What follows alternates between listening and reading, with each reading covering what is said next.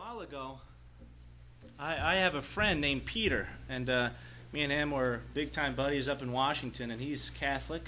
And we got into a pretty intense conversation over the phone. He found it amazing that I thought that a monk on the other side of the world would be judged for his sins and go to hell. He said to me, well, if the monk lives to the best of his ability, to what he knows to be true, his own standard, why would he be judged and be sent to hell just because he hasn't heard about Jesus? Now, I know at least some of you guys have heard that kind of question before. How many of you have heard that? All right. Now, with this question, it seems like it's an honest one, right? But it's actually pretty deceptive, believe it or not, because what that is actually an accusation of God's righteousness. How could God send someone to hell for something he didn't provide that monk?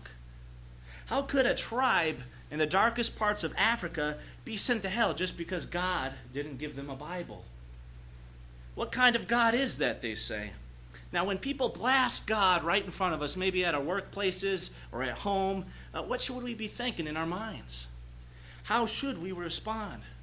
Many of us are tempted to join along with them, right? And many a times we have joined along with them with their accusations by just leaving their accusations hang in the air as we remain silent.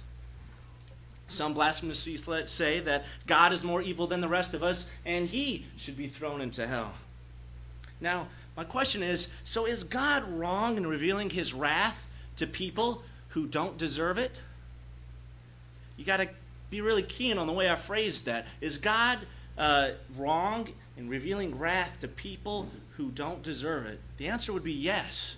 But here's the thing. Everybody deserves it, right? Everybody deserves God's wrath. He would be wrong if he revealed his wrath. Like verse 18 says, he's revealing his wrath from heaven against all ungodliness and unrighteousness of men who suppress the truth and unrighteousness.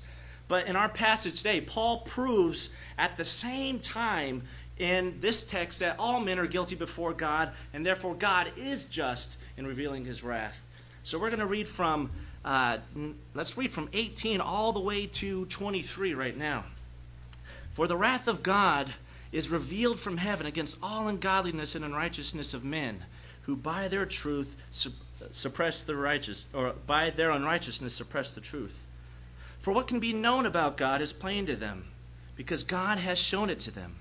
For his invisible attributes, namely his eternal power and divine nature, have been clearly perceived ever since the creation of the world and the things that have been made.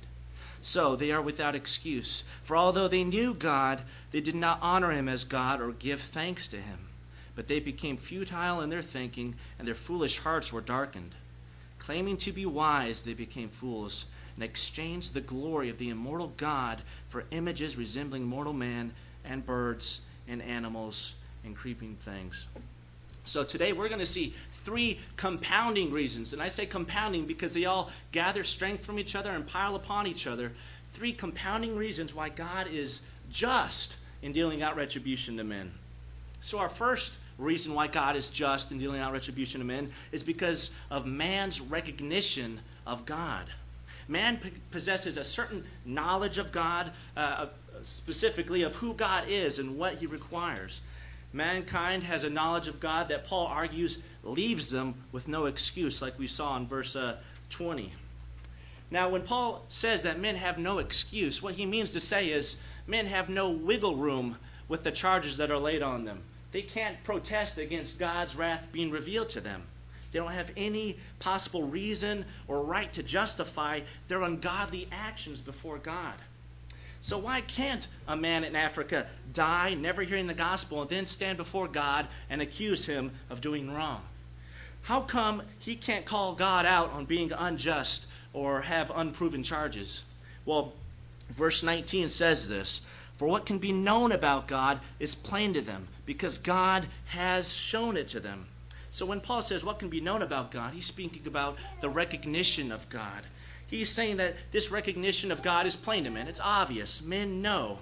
And Paul goes on to say that it was God who actually showed this to men, because God has shown it to them.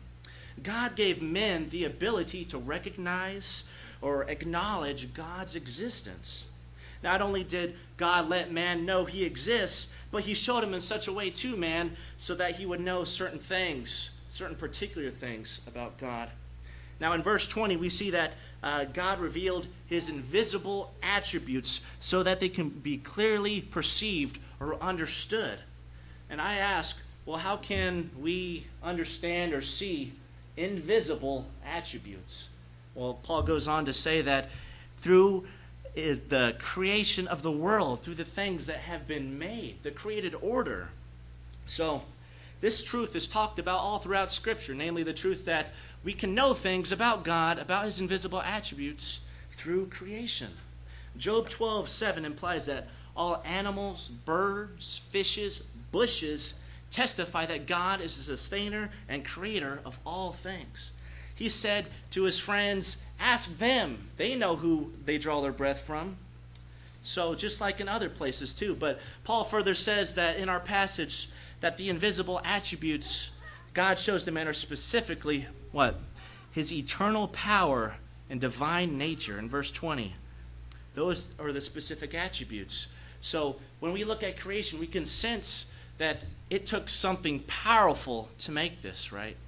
Job said, ask the bushes, ask the trees who they draw their breath from. And I say yes to Job, right?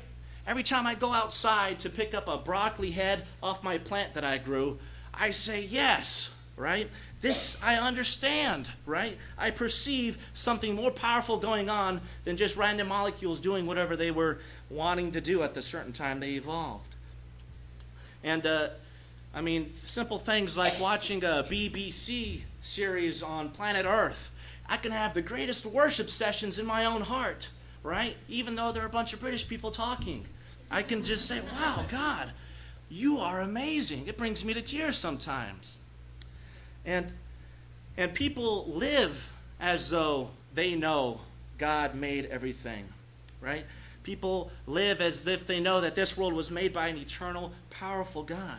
It's pretty crazy for me to walk away after eating my broccoli thinking, well, I'm glad that in this purposeless, random, chaotic universe, my broccoli didn't change the composition of itself to a rock when it was sliding down my throat, right? People don't think like that. People don't walk in rooms holding their breath just in case the oxygen in the room decided to corner itself in one side and they can't breathe and they die. People live as though this creation is not arbitrary or pointless. It's not pointless. It has a purpose, right? Creation is not arbitrary. Creation speaks God talk. Creation is a minister of God. God promised in 8:20 that he would sustain the patterns of this world until the appointed time. Now, to see creation is to know that there's something beyond it, like I said, something that caused it and something that created it for a purpose. Who here knows who Richard Dawkins is, right? He's a leading atheist and an antagonizer of the Christian faith, and he's also a biologist. I want to quote something that he said here. It's pretty interesting. He says, quote, biology is the study of complicated things that give the appearance of having been designed for a purpose, end quote. Now, he's a biologist at a pretty high-level university, but that seems kind of hard-headed, right? You have to work pretty hard to go against this truth that God has made manifest in the created order. Creation is evidence enough of an eternally glorious God. Even Dawkins sees the beauty of creation, right? And beauty can't design itself by random chances. With all the women in here, I did the test before. With all the women in here, if you slept, had really rough 5 hours of sleep, and you rolled all over for 5 hours on your pillow and stuff, does that do justice to your hair? Do you wake up perfect and you can walk out the door looking good? No, right? It takes thought to put on makeup and do hair and do a certain hairstyle. And we could tell the amount of thought in some hairstyles, right? In the same way, it takes intelligence to create an intelligent universe. There has to be an outward power that created and governed this universe. If such power and order and design are on display here in this universe, it would be easy to assume that a greater intelligence and an eternal power exists above it.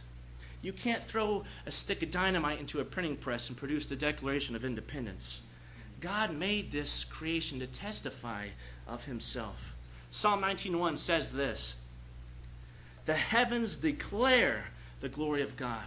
The sky above proclaims his handiwork. Day to day pours out speech, and night to night reveals knowledge." Now, David tells us, even though there's no audible voice coming from my broccoli plants, there is a message that's being spread to all men throughout the earth, that there is a God, and he is all glorious, right? And he is all great. That is his message. That is the creation's message. God's majesty is on display through the creation. So why does Paul bring this up, though? So how does having this particular knowledge that there is a powerful, awesome creator God existing, why can't men offer excuses just because of that? Why can't men protest God's wrath or offer excuses to God? Or do what they most often try to do and shift the blame to God, right? Like Adam did, right? God, it was you who gave me the woman, right? It's your fault. Well, the reason is because with knowledge comes choice. With knowledge comes responsibility. And certain times, depending on the knowledge, it requires very specific responses or responsibilities. The word conscience itself, which is an inward testimony, a moral faculty that Paul talks about later, conscience itself means with knowledge, con and science, with knowledge, right? So there's a condemning factor of having knowledge that produces a certain response. Now, did you know that every year hundreds of people die due to allergies, food allergies specifically? And the worst food allergy I hear and I see is a peanut allergy. Why? Because it's the most intense, has the most intense results or ramifications, and it's the most spreading. It's in a lot of foods. Now imagine a 13-year-old boy in 8th grade, right? He's new to the middle school. He's a bit shy. He doesn't like talking to people much. And people are kind of just not even noticing, paying him attention. But at lunch, a person comes up to him and wants to be nice to him. He's a new guy, right? So he offers him some fries. And the new kid, knowing his food allergy, of course, he takes the fries, but he doesn't really think about, what's in the fries or what the fries are about. He's just kind. He's just happy that someone's being kind to him. It's a nice gesture, right? But little did he know that those fries were cut on site. But other than that, those fries were cooked in peanut oil. So a couple minutes later, the boy chokes up and dies. Now, what's your response? What are you thinking? Well, my first reaction is, that's a tragedy, right? I mean, he didn't know that the peanut oil was in the fries, and the other kid didn't know that he had a food allergy to peanuts. I feel sympathy because the boy's dead, and I feel sympathy for the other person because he was guilty. He wasn't guilty, but he just didn't know, right? I feel sympathy. But how about this? Another boy, 13 years old, going to the same middle school, different story, April 2008. He has food allergies to peanuts as well. So he's going through school, except he's well known. He's been to this middle school for a while. People know about him and know about his peanut food allergy. Now, while at lunch, this other kid comes up to his lunchbox, to the boy who has the peanut allergy, and crumples up peanut butter cookies in his lunchbox and walks away. Then that peanut allergic boy takes some of those cookies that were on his food, eats them, ingests them, and then he chokes up and dies several minutes later. Now, what's the difference, right? What's your reaction this time? I would hope that rather than saying sympathetic, you would say murder. Why? Because of knowledge, right? Knowledge requires varying responses. Knowledge condemns. This boy recognized the other boy's allergic reaction to peanuts, and what did he do? He made a choice based on that knowledge, and he put cookies made of peanut butter into his lunchbox. Now, by the way, the second story is true, except the boy didn't die. He saw the peanut butter cookies and didn't ingest them. But the boy who crumpled up the cookies, he knew the boy's allergic reaction, and with that knowledge, he responded the way he did. And he's actually being held as a felon, right? And justly so, right? He had knowledge, and he acted on that knowledge wrongfully. And Paul says, rightfully so, when God's wrath is being revealed against unrighteous men, because God gave them knowledge of himself, And therefore, man must react to that knowledge in an appropriate way. So let me ask a quick question also about this importance of the condemning nature of knowledge. And I'm just going to go over it real fast to also show you why knowledge condemns. Why did Sapphira, the wife of Ananias, die? In Acts 5, right? Well, you say, well, she lied to the Holy Spirit by withholding proceeds that they promised to give to the Spirit-filled community, the Christians, right? Well, I would actually ask you to look at that passage again and realize that it wasn't because of that. It was because of her knowledge that condemned her, right? It was her knowledge of her husband's embezzling the money and her response to it that condemned her along with her husband. She didn't embezzle, her husband did. But she was lumped in with the same condemnation that he was and died just as well. Now you can look at it later if you want. Let's look specifically at 5, 2, and 9. But God is just in dealing out retribution to men because men have a plain knowledge and recognition for who God is, and therefore they need to respond in a certain way. So Paul ends off verses 19 and 20 with, they have no excuse. They know they can't shift blame to God. They can't say they didn't know creation pointed to them. Therefore, this knowledge is a condemning knowledge and not a saving one. So, men have knowledge of God. What did they do with that knowledge? The bully at school, right, took that knowledge and tried to poison the other kid. What does mankind do with the knowledge God gave them, made evident to them throughout creation? This leads us to our second reason why God is just in dealing out retribution to men. Second reason is man recognized who God was, and then man's rejection of God. Man rejected God. Look at verse 21. For although they knew God, they did not honor him as God or give him thanks. So, do you see how Paul is lumping this condemnation? He's piling it on top of each other with words like, although they knew God.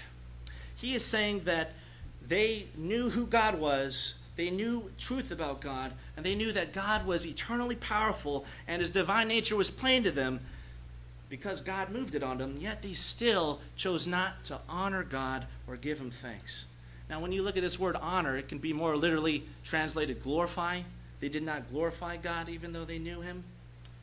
So God is eternally powerful and above all things, and he deserves glory, right? Man, by not glorifying God as God, essentially rejects God. And since God is above all things, created all things, and sustains all things, that means we are utterly dependent on him for everything in our lives and owe him thanks. We owe him gratitude. Psalm 50:23 says, your sacrifice of thanksgiving glorifies me. God says that. Your sacrifice of thanksgiving glorifies me. So we are to respond with the knowledge he gave us by glorifying him and thanking him. Glorify and gratitude him. Now those two things are exactly the things man refuses to give God. Now let me reword verse 21 so I can hit on Paul's serious tone. He has a serious tone here and a shocking tone. He finds it ridiculous that man does this. I'll say this in a paraphrase type of way. He says, even though man knows and recognizes that God deserves glory for who he is and gratitude for who he is, he still doesn't give it to God. Man has fallen deeper into a pit. There is a powerful force with that word although, coupled with knowledge or recognition. It's an indicting force, right? Now let me show you how this force works out. Back in high school, I used to get grounded a lot from games and seeing Nicole because I didn't do my chores for that day. It's not like I chose purposely not to do them, right? At least that's the excuse I would give. I would just forget them, I told my mom. Now, playing games and seeing Nicole were my two favorite things to do. And I won't say which one I enjoyed more, but it only made sense. She's not here. She's sick. No. But it makes sense. I enjoyed spending time with her. It makes sense, though, for my parents to hold that on a string because those are the things I was most fascinated with, right? The chores were not much. I just always forgot. They're like cleaning things like that. And my mom even wrote notes on the refrigerator what my chores were for that day. There was a calendar, right? I knew what I had to do. So what could be known about my chores was plain to me because my mom had shown it to me. For my chores and their dates were clearly perceived by me ever since the creation of the chore list on the fridge. So I was without excuse. Although I knew the chores and their dates and my required response, namely to do them, I did not do them. I rejected my chores. So although man knew God, he did not glorify him as God or give him thanks. So same just response from God as my mom. No excuse. They should have responded to this knowledge of a great God with the utmost of gratitude, right, for their whole lives. How good is God to us? Let me quote this. Acts 14:17 says this.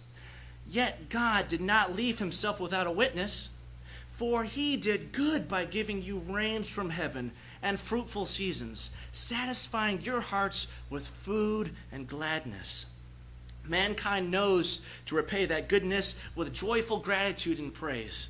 How do I know people don't? Well, because we expect that same kind of treatment from other people, right? Unjustly. We demand people to give us thanks or praise whenever we do something decent to them. But this is the God of glory we're talking about, and men are refusing to glorify him and thank him as God. Men are refusing to hold God up in their affections. Now, since they did not glorify God or give him thanks, they became futile in their thinking. Look further. Verse 21. But they became futile in their thinking, and their foolish hearts were darkened. Now, this word futile packs a punch. It could be translated vain, useless, purposeless, frivolous, could be said. Men, specifically their minds here, become purposeless or pointless since they do not glorify God or praise God.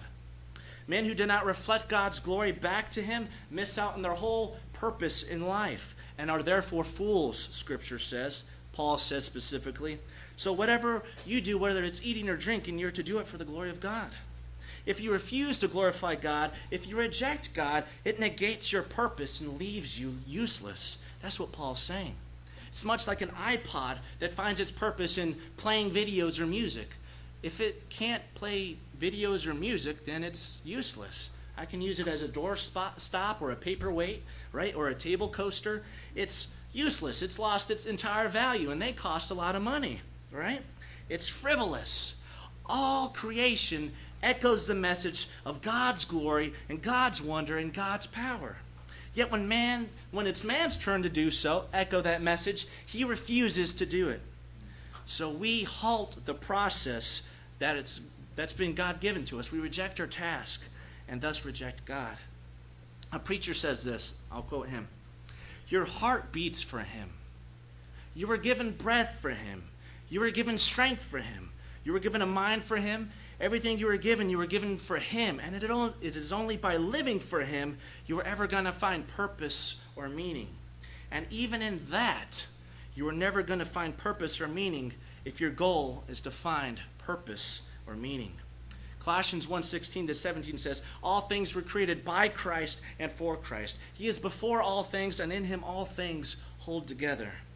Man rejects that. It's obvious why our recognition and our rejection angers God. And it's obvious why it deserves God's just retribution. The one who is all worthy of praise and thanks. The one whom everyone owes everything to. Although they knew God, they did not glorify him as God. Yet man didn't even stop at a conscious rejection of God. As if that's bad enough, right? Look at verse 18. What did they do next? They suppress the truth.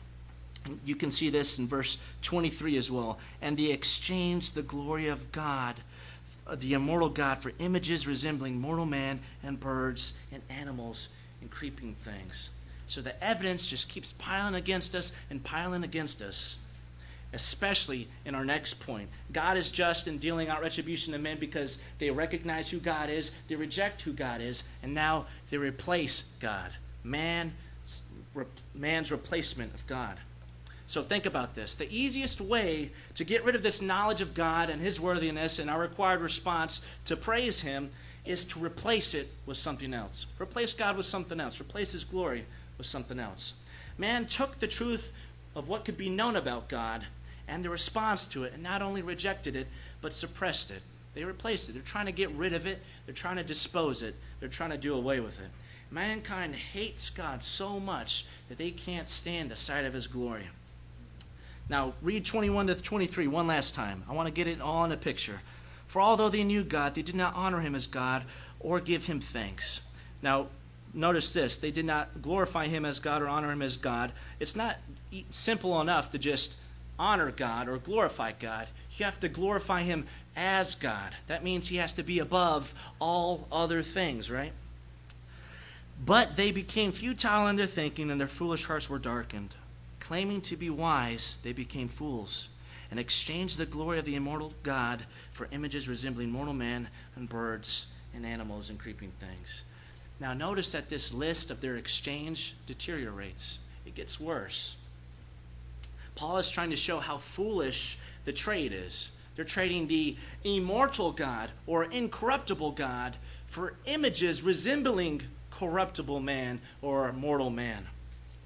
So man is created in God's image. Remember that from Genesis? So man is an image of God. Yet here it's saying that we traded the image, we traded the immortal God, so the original, God is the original, for images resembling mortal man. So in an essence, we're saying that we want to trade something off for an image resembling man. Yet it's not even a correct image. It resembles him. It's in a likeness of man. So in an essence, we're trading something off supremely valuable, the original masterpiece, so to say, for a copy of a copy of a copy. It deteriorates more, though. We don't just trade God off for a copy of a copy of a copy. We trade God off for what? Images resembling birds and animals and creeping things, bugs that wallow in filth just like us. This echoes Psalm 106 that refers to Israel, that they exchanged the glory of God for an image of an ox. And that was said in Exodus, and once God knew that happened, God got so mad he was wanting to kill them all, right? He told Moses, wipe them all out. I'll start a new nation with you.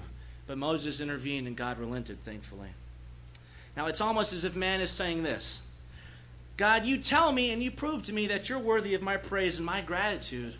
But not only am I not going to give it to you, I'm going to give your glory that you deserve to an image resembling man. No, better yet, I'm going to give my affections to a bird. Now that's a little bit too high above the sky, too majestic. Maybe something that crawls on the ground by four-legged, something furry, right? No, that's still a little bit too nice. Cats are pretty cool. I'm going to trade your glory off for an image of a bug wallowing in the mud. We steal God's glory and barter it off for worthlessness. We better believe God is angry. He says, I will by no means share my glory. So Paul is trying to make it sound foolish and shocking, right? Sound foolish and as shocking as it really is. And God does the same thing in Jeremiah 2:11 when speaking of Israel's idolatry, because that's what this is. He says, quote, but my people have changed their glory for that which does not profit. Be appalled, O heavens. Be shocked at this. Be utterly desolate, declares the Lord. For my people have committed two evils. They have forsaken me, the fountain of living waters, and have hewed out cisterns for themselves, broken cisterns that cannot hold water. End of quote. Notice how God points out how amazing and foolish it is to trade him off, to make this exchange for him, the fountain of living waters, ever-renewing source of life, for broken cisterns that can't even hold water. Idols. Now notice that he said two things, two evils, right? What did they do? They forsook God. And what did they do? Hewed out cisterns for themselves, broken cisterns. They rejected God and they replaced God, just like everyone else does on this world. Idolatry is the foundation of all sin. All sin comes from a heart that exchanges God's glory for other things. So the biggest question in life is, what do you do with God's glory? Do you trade it off for trash, or do you prize it for what it really is? Supreme treasure to be rejoiced in and made much of. Idolatry is the opposite of glorifying God and giving him thanks. Man chose the opposite thing required of him. Idolatry is giving the praise and thanks God deserves to other things, worthless things. It is essentially spitting in the face of God's great worth. we desire other things over the all-desirable one. This is the root problem of humanity, and it resides in our hearts, and it determines how we act. We don't prize God as God. We don't treasure God as God. We rather elevate other things in His place. We construct other monuments to receive our gratitude and our praise. And from that, all other sin manifests itself. Murder, pornography, lust, idolatry is the source of all sin. When the Israelites presented the golden calf to their community, they said, "These are the gods who led you out of Egypt." They're trying to extract praise from people to this golden calf, instead of giving it to the one who actually led them out of Egypt. So the things that have been made, Paul says, the created order, are supposed to reflect and magnify God's great worth and glory in the universe. Everything is supposed to mirror and to act as a mirror, reflecting God's glory, His greatness. Creation is not a dead end of praise. It's rather an express way for praise. Creation is meant to be looked past. C.S. Lewis talks about following the sunbeam up its line to its source. Creation is made to prompt knowledge and wonder and joy, and the end result is a looking to God in praise and thanksgiving. Now, when Paul starts listing off these idols, a lot of people look at this and say, well, I don't worship bugs. I don't see many people in America worshiping bugs, right? Well, don't let these primitive idols fool us, right? Here in America, we don't see people worshiping bugs, but I would propose that we do far worse things than worshiping images of bugs. Now, I want to quote a pastor. He had a pretty unique story that kind of gives us a description of our culture from the outside. Mark Driscoll, let me quote him. He says he was over in India, in the middle of nowhere at one point in his life, and he was by a shrine covered with feathers and chicken blood. And he was talking to a pastor's wife, and he was saying, when do you think you could come to America and visit my country? And she said, well, I've already been to your country. I've been there. He says, okay, well, you're going to come back? She says, I'm never coming back. He says, well, why is that? She says, I cannot stomach the idolatry. And he says, well, that's kind of strange. That's not what I was expecting. Because he's standing right next to a shrine, apparently lifted up to hail or glorify the chicken god, right? And he can see shrines as far as the eye can see. And this woman's saying she can't stomach the idolatry in America. So he says, well, where are the shrines of idolatry or false worship in America? And she says, your God is your stomach, and restaurants are everywhere. Your God is your sports teams, and you build multi-million-dollar stadiums to house them. Your God is your television, and all your chairs in your house are lined up so you can all gather around your idol and worship. End quote. That's pretty eye-opening, isn't it? It gives us an outside look into our culture and our lifestyle. So don't think idolatry is just worshiping bugs or animals. You can find out your idol easily. You can find out who your God is easily by asking simple questions. What do you think about most? What consumes your time and your thoughts? What do you speak most passionately about most often to most people? That's your God. Most things in this world are created for good, right? But we have to realize our potential in creating almost an idol out of almost anything. We have to realize that I can turn this doorstop over here into a thing that receives my praise constantly. And it may seem crazy, but people around the world do crazy things because we are wicked at its core. You've heard it said that we're idol-making factories, right? Well, that's what our heart is. We're made to praise God. If we reject God and replace Him, we're always going to be praising something else. We're always spouting out praise for things, right? Depends where that praise is going to. So, man suppressed the truth, right? He exchanged the truth of God for a lie, verse 25 says, and worshipped and served the creature rather than the Creator. So most things in this world are good, but we can't turn the things in this world into Tupperware to store our praises, right? They're rather microphones. We speak in and out about God's greatness and God's graciousness to filthy glory exchangers like us. So that lie mankind exchanged for is the lie that God is nothing, right? That God should be served as if he was the creature, and God should be served as if he didn't exist. That's the lie we're exchanging. So, and even in verse 28, look at verse 28. This is doing the same thing, exchanging the glory of God. And they did not see fit to acknowledge God. So, man saying to God, get out of my thoughts, get out of my reasoning. I refuse to be your image bearer. I don't want to even think about you. Men do not want God in their minds, and they don't want his glory in their minds either. And it's no wonder why men's mind become darkened and futile, like Paul says. And it's no wonder why men deserve retribution. And that's what Paul is striving for through 18 to 32, all the way to chapter 3. So, let's go back to my Catholic friend, right? He says that it's unfair for God to reveal his wrath to a monk across the other side of the world because he hasn't heard the gospel. Well, we know from our text there's at least 3 reasons why God is just in revealing his wrath to that monk. 1, man's recognition of God. God has made himself known through all creation to all men, and therefore made known the correct response to knowing God. 2, man's rejection of God. Man rejects and refuses to acknowledge God as God and glorify him as God and give him gratitude as God. 3, man replaces God. Man does not even see fit to acknowledge God.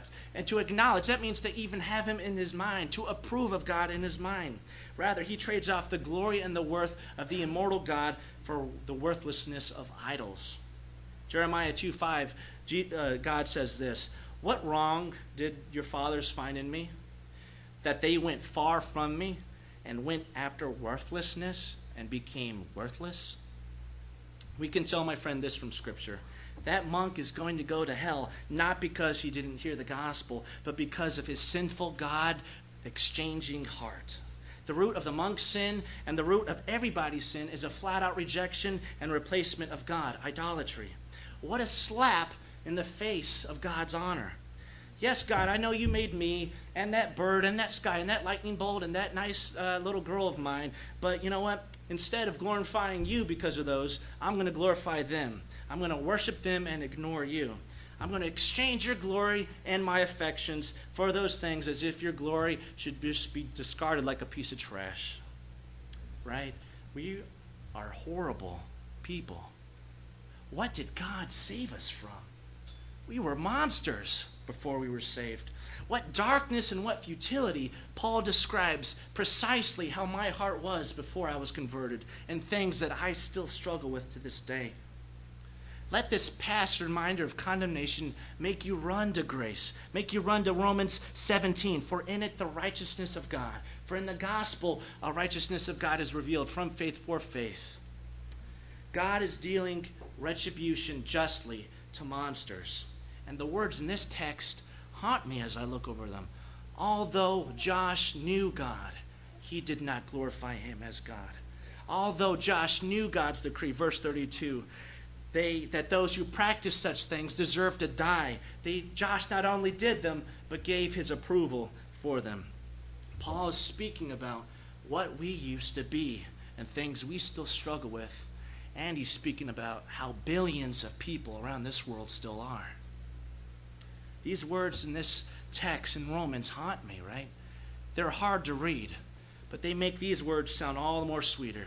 There is therefore no condemnation from those who are saved in Christ Jesus. For while we were still weak, Christ died for the ungodly. So let's close with prayer. God, you are gracious to monsters. God, please convict us of this truth. God, we see your glory manifest everywhere, God. Fruitful seasons, food, my wife, my daughter who's coming along, God. What kind of heart would give praise and glory to things that deserve to be given to you for gratitude, God? Just God, help us all. We need your grace. We need the gospel of Jesus Christ, God. Help us meditate on your Son and prize you as you deserve to be prized, God. You are the supreme treasure. God, we can't find the idols in our heart without you, God. We can't fix the problem, but you can. Through your Son, you have regenerated our hearts, given us new desires, God. You've given us a desire to worship you and follow you and give you gratitude. So please continue to draw us closer to you, God, and please place yourself foremost in our affections and in our lives so that you get the glory and the praise and the gratitude, God. That's what's best for us. I pray that you would help us. I pray this in your name, amen.